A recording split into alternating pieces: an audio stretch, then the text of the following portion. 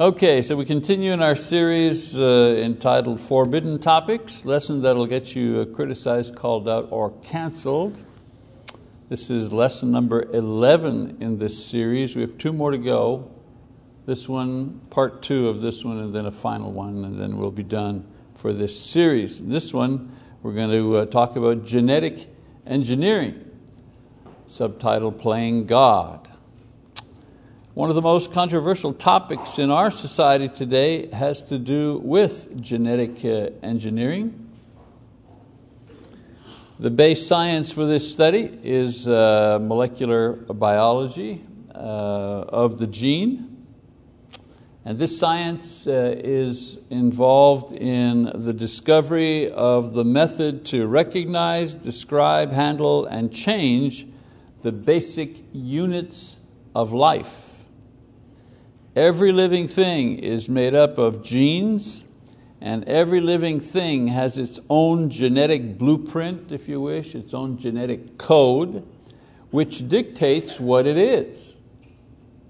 Scientists have found ways to not only describe these genes, but also to manipulate the codes, and recently to artificially reproduce these codes. So science is really moving into uncharted territory here.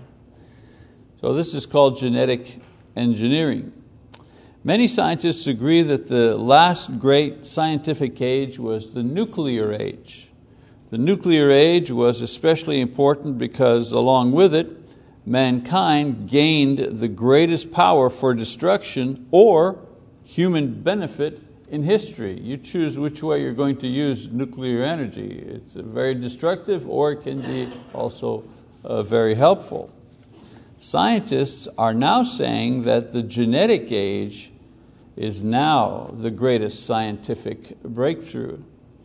Now the potential for danger and destruction is even greater because our power is no longer our inanimate objects like the nuclear age.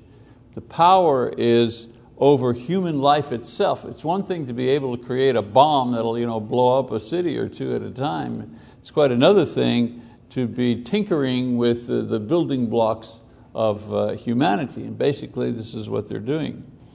And so as Christians, we need to understand not only the issues and the problems inherent in the field of genetic engineering, but we must also be able to give an intelligent response concerning what the Bible may say about these things. And believe it or not, the Bible has something to say about these things. Not obvious, but if you look carefully, you will note it. We'll be sharing that in a little while. The church has been given the responsibility to be the pillar and the support of the truth, 1 Timothy chapter 3:15. This means that our job is to speak the truth according to God's word, right? In John 17:17, Jesus said, "Thy word is truth, thy word is truth." So we as Christians, we're responsible for speaking that truth and applying that truth in various situations, and that includes scientific research. Let's see, what else we got here? Now, whether people accept it or not, whether they believe and follow the teaching or not, is not the point. We must proclaim the truth as the dividing line between truth and error, and let the world choose where it will stand on this and on all issues. And God will judge. God will judge. But we secure a firm footing if at least we're basing our opinion on what the Scriptures say and not just what human beings say. So let's look at genetic engineering, a little overview. Before we can give an opinion concerning a matter from a biblical perspective, I think it's necessary for us to understand the issue itself. None of us, well, maybe some of us are, but I'm certainly not a scientist, but we can learn enough about this field to at least offer an intelligent opinion. So let's begin with a brief summary of the terms used in this field and some of the issues raised by the practice of geneticists. So there are two types of genetic research. First is genetic modification. Genetic modification. This involves minor modifications in existing structures by splicing new genes into the DNA or into the code. For example, improving a certain vegetable's resistance to insects by reworking its DNA or its code, adding perhaps a booster to the code that makes it more resilient, able to fight off insects and disease and things like that. Or producing a higher yield of rice or several crops of wheat by restructuring its reproductive code.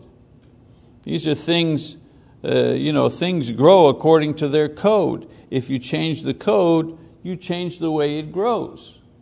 So there are a lot of genetically modified crops. Using this technology to fight disease within the body of humans or animals is another way it can be used. So all of these genetic modifications, if used within proper guidelines, can benefit mankind. Being able to produce a more resistant type of rice, for example, is very important to many nations where rice is a staple of their diet. Or being able to kind of create 2 or 3 harvests in one season, also very important for that purpose. Another product of genetic engineering is the creation of new life forms. That's called human engineering. This type of research and practice goes beyond minor changes to inanimate objects. In other words, the genetic engineering that searches to create new life forms or alter existing life forms.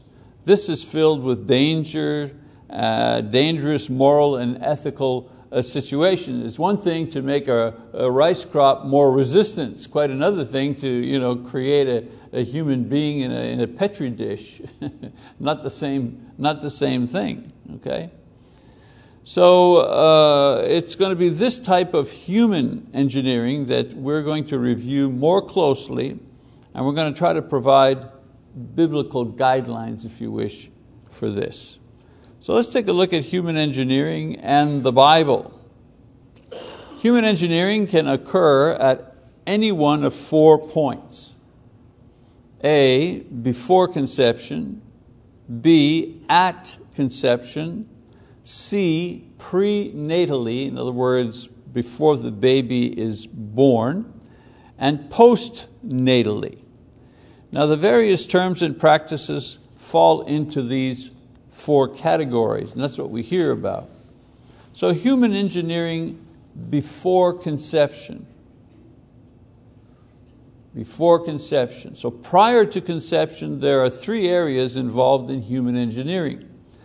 One is contraception, the preventing of conception using a variety of methods, some acceptable, condoms, birth control pills, so on and so forth. Some not acceptable, abortion. Abortion is not an acceptable form of birth control, and yet in many countries it's the major form of birth control. In China, for example, in the past, was if you didn't want the baby, you had an abortion, morning after pill, so on and so forth. Another type of human engineering is sterilization. Tubal ligation, vasectomies. These things are, fall into this category of human engineering before conception. There's also genetic screening, the ability of doctors to predict the probability of certain diseases in children born to certain sets of parents by studying the genetic makeup of the parents. Now this is useful in many ways. For example, parents with a high probability of producing sick or handicapped children can either be treated or precautions can be taken with the pregnancy itself to avoid or to treat the illness. Now, if the illness or the deformity is a very high risk, parents may seek alternative ways to have a family, perhaps through adoption, or perhaps wait for a solution medically. Screening during pregnancy also provides some opportunity for preventative care for sick or deformed babies. And I'll talk about that a little later. So the potential problem with genetic screening is that many times the doctors will recommend abortion as a solution. In other words, the couple will come in, they'll have some genetic screening and say, oh, that baby, that little embryo there, we can see that it's going to have this problem, or it'll be blind, or it'll have whatever, an illness or something like that. And so let's have an abortion, let's not do that, let's not have a handicapped child, let's avoid that by having an abortion, and you can try again. I'm not saying that happens every time, but it's one of the recommendations made to parents. So if parents have a screening that has a risk, many times they're encouraged to go ahead and try anyways. And if the child is ill or deformed, well, we can always abort it. You can try again later. If a mother is found to be carrying a deformed child, she also has the opportunity of having an early abortion. So, genetic screening can help parents avoid the burden of conceiving ill or deformed children. It can also alert doctors to early treatment and prevention. It can prepare parents in the event that they are about to have a sick child. However, as Christians, we cannot support the idea of abortion as a way of dealing with ill or handicapped children. Very simple. Exodus 20, verse 13. Thou shalt not kill. It's not a very complicated problem to understand. The mother is carrying a living child. That living child may have an illness or a deformity or something. The solution to that is not to kill the child. That's not a solution, not one that's acceptable to Christians anyways. All right, the next stage for human engineering is at conception itself. We've discussed human engineering before conception. Now let's talk about human engineering at conception. Human engineering at conception takes, again, 4 forms. 1, artificial insemination. 2, in vitro fertilization. 3, gene editing. And 4, cloning. So we're going to talk about the first 3 tonight, and we're going to save cloning. It's a bigger subject. We're going to save that for next week, part 2 of this, okay? Let's talk about artificial insemination. One of the most difficult problems a good marriage can face is the inability to have children. And we've all heard it before, right? We've all probably even said it before. For ourselves or for someone we know in our family that we love, so on and so forth, who want children badly and they can't have any. They're ready to provide a wonderful home and a family, and they just can't get pregnant. Then you have this other person over here, not a good mom, not taking care of her household, and she's having babies, no problem, and it always seems so unfair. We don't control any of that. That's unfortunate. Well, in artificial insemination, it brings up a lot of problems when people can't have children. I think of Roger and Diane, he's the preacher for the church in Montreal where we worked for many, many years. They tried to have children. First 15 years of their marriage, 15 years. They tried to have children naturally, and they made 2 attempts at adoption. Both of them failed for whatever reason. And after many prayers, she finally became pregnant naturally. 15 years. They'd already been married 15 years, they had a new baby, and then guess what? 2 years later, whoops, they had another baby. So this is a very unpredictable type of situation. Now, not all people are blessed in this way, however. Some people become desperate and they try many methods: fertility drugs, adoption, foster care. Sometimes the drugs don't work, and the hassle and the expense of adoption is also too much.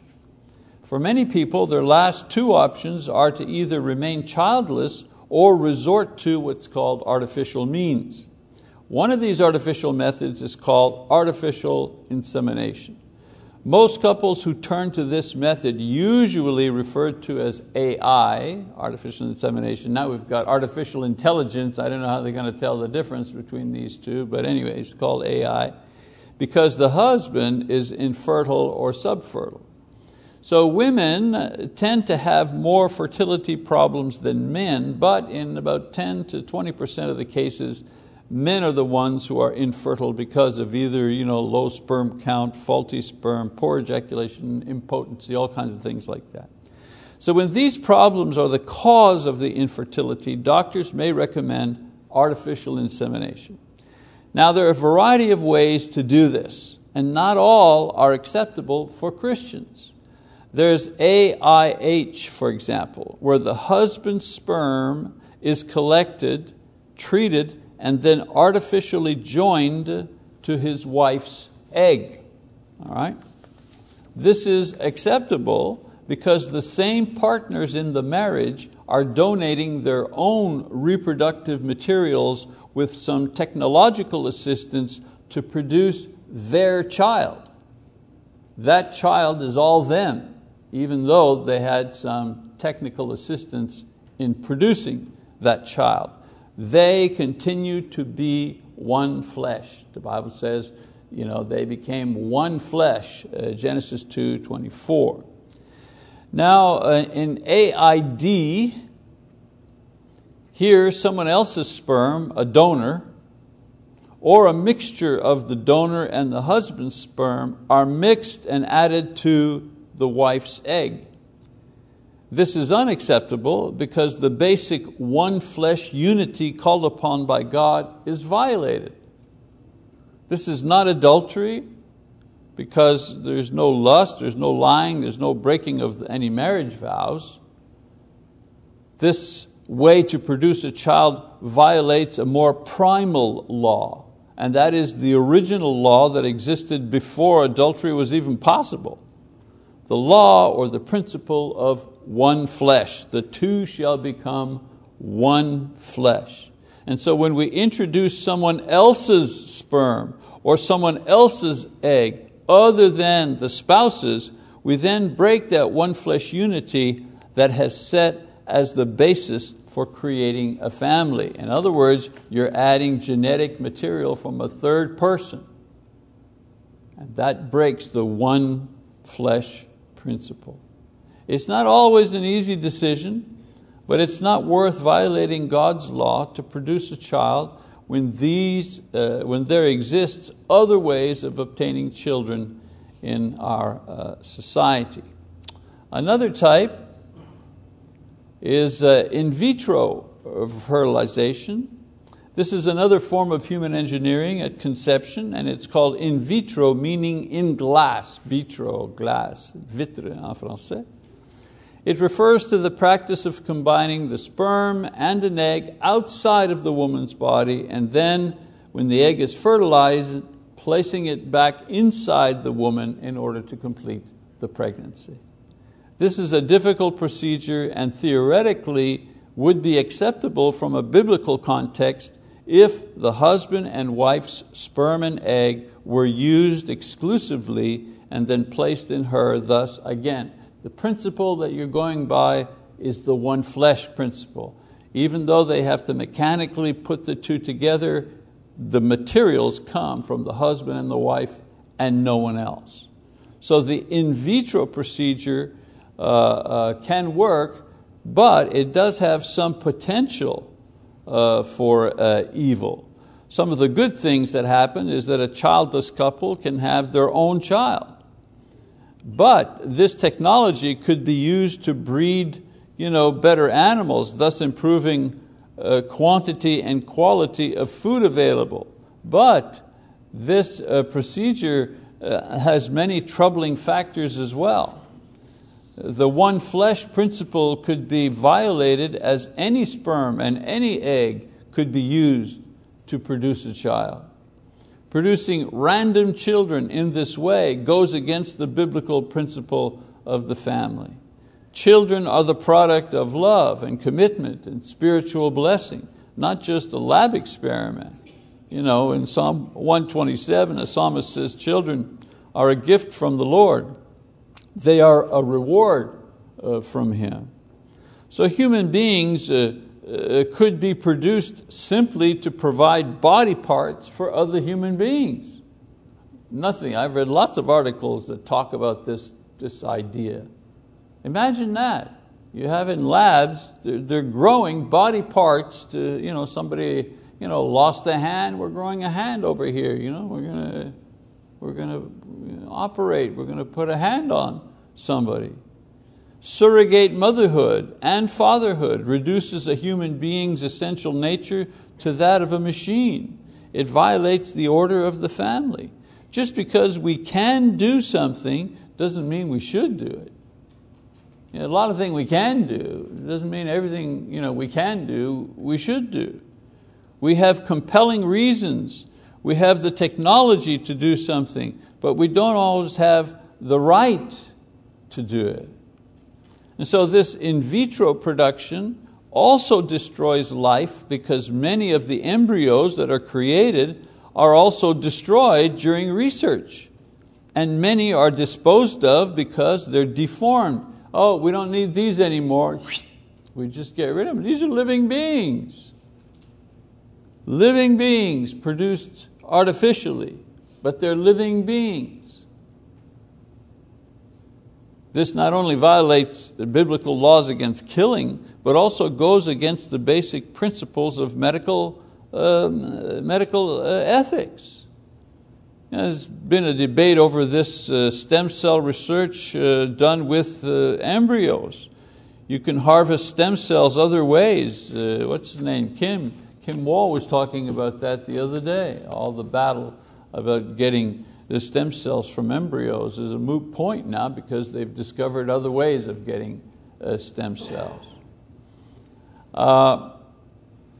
There are many ethical guidelines that are violated by these things, not just biblical guidelines. For example, medical ethics states that a subject must be informed of the risk to his or her health and give informed consent. Well, these embryos, these humans, they're not consented, they haven't given consent.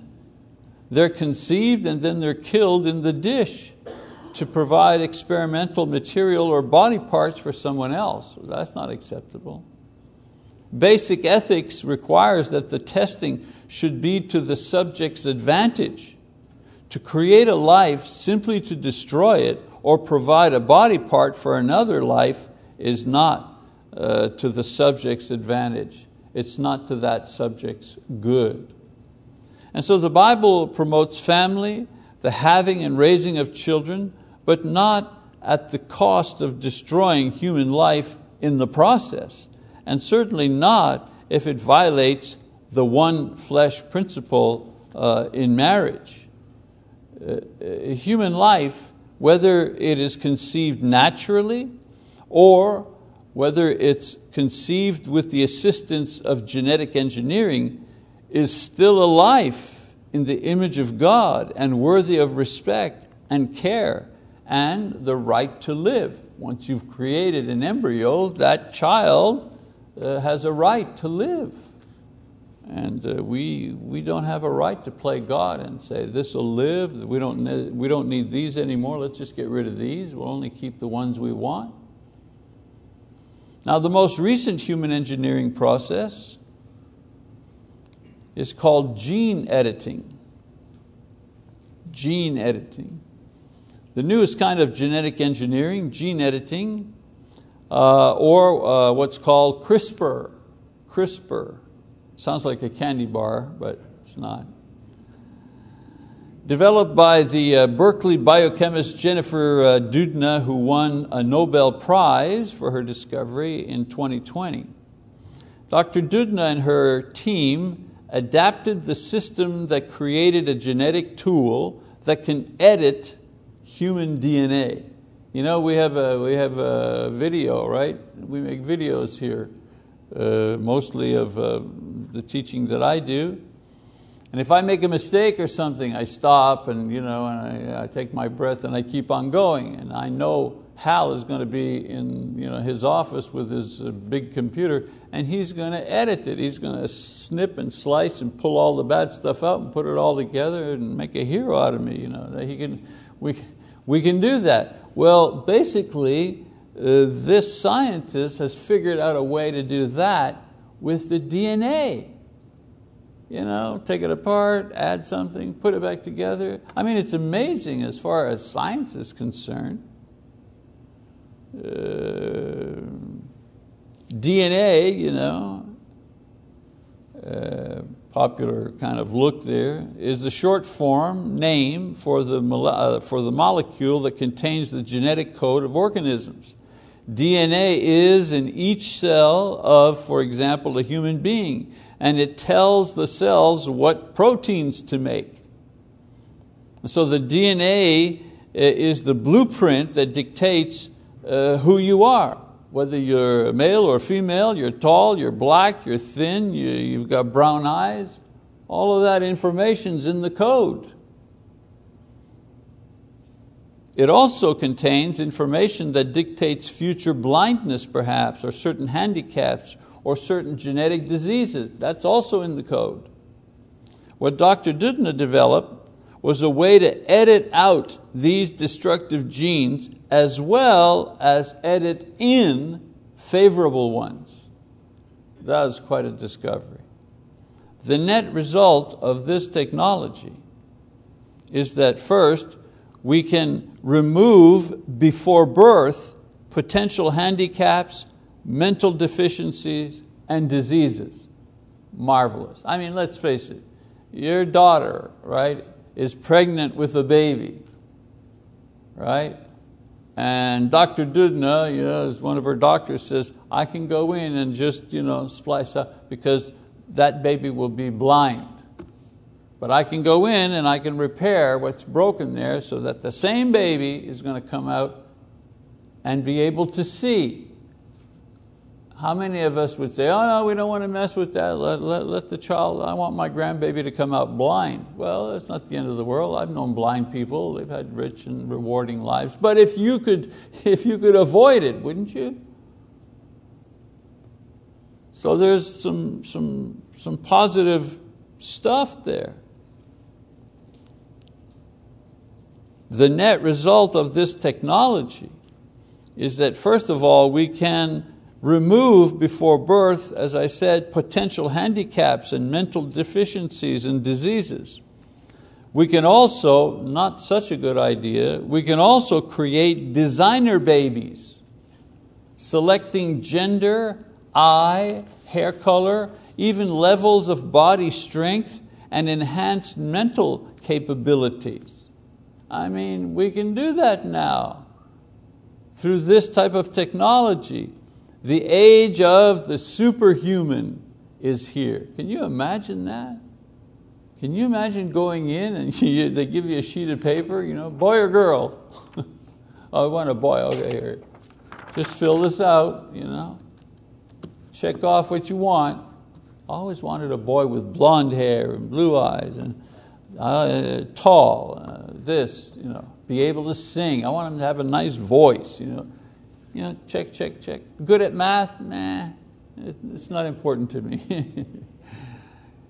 I mean, I'm exaggerating here, but we're going in that direction, being able to just artificially create children to our liking. But a darker scenario is the genetic development of armies.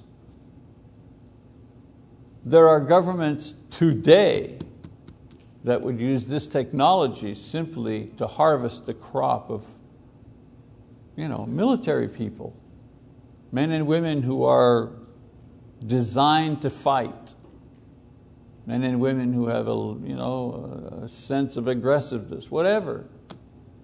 Genetically modified armies. So the danger to the human race brought on by tinkering with the actual building blocks designed by God for human life, very, very dangerous. Like I said before, just because we can do something doesn't mean we should do something. And thankfully the Bible gives us some direction as far as that is concerned. So there's some very powerful tools that are out there being used now, and we need to understand this to be able to answer questions in our own families about issues having to do with genetics and preconception activities and what's the word I'm looking for, processes that can take place. Maybe one of your granddaughters are going to say, the doctor said we could do this or we could do that. Is that okay? Is that biblical? You need to know this type of material to be able to give an answer. All right, I'm going to stop here because I don't have enough time to do cloning. So we're going to do cloning. Next week will be cloning, and then the following week, if the Lord is willing, we're going to finish off our series with a lesson on prejudice. And we're going to talk about critical race theory, blah, blah, blah, all that kind of stuff that seems to be going round and round these days. We're going to talk about that. All right, that's our lesson for tonight.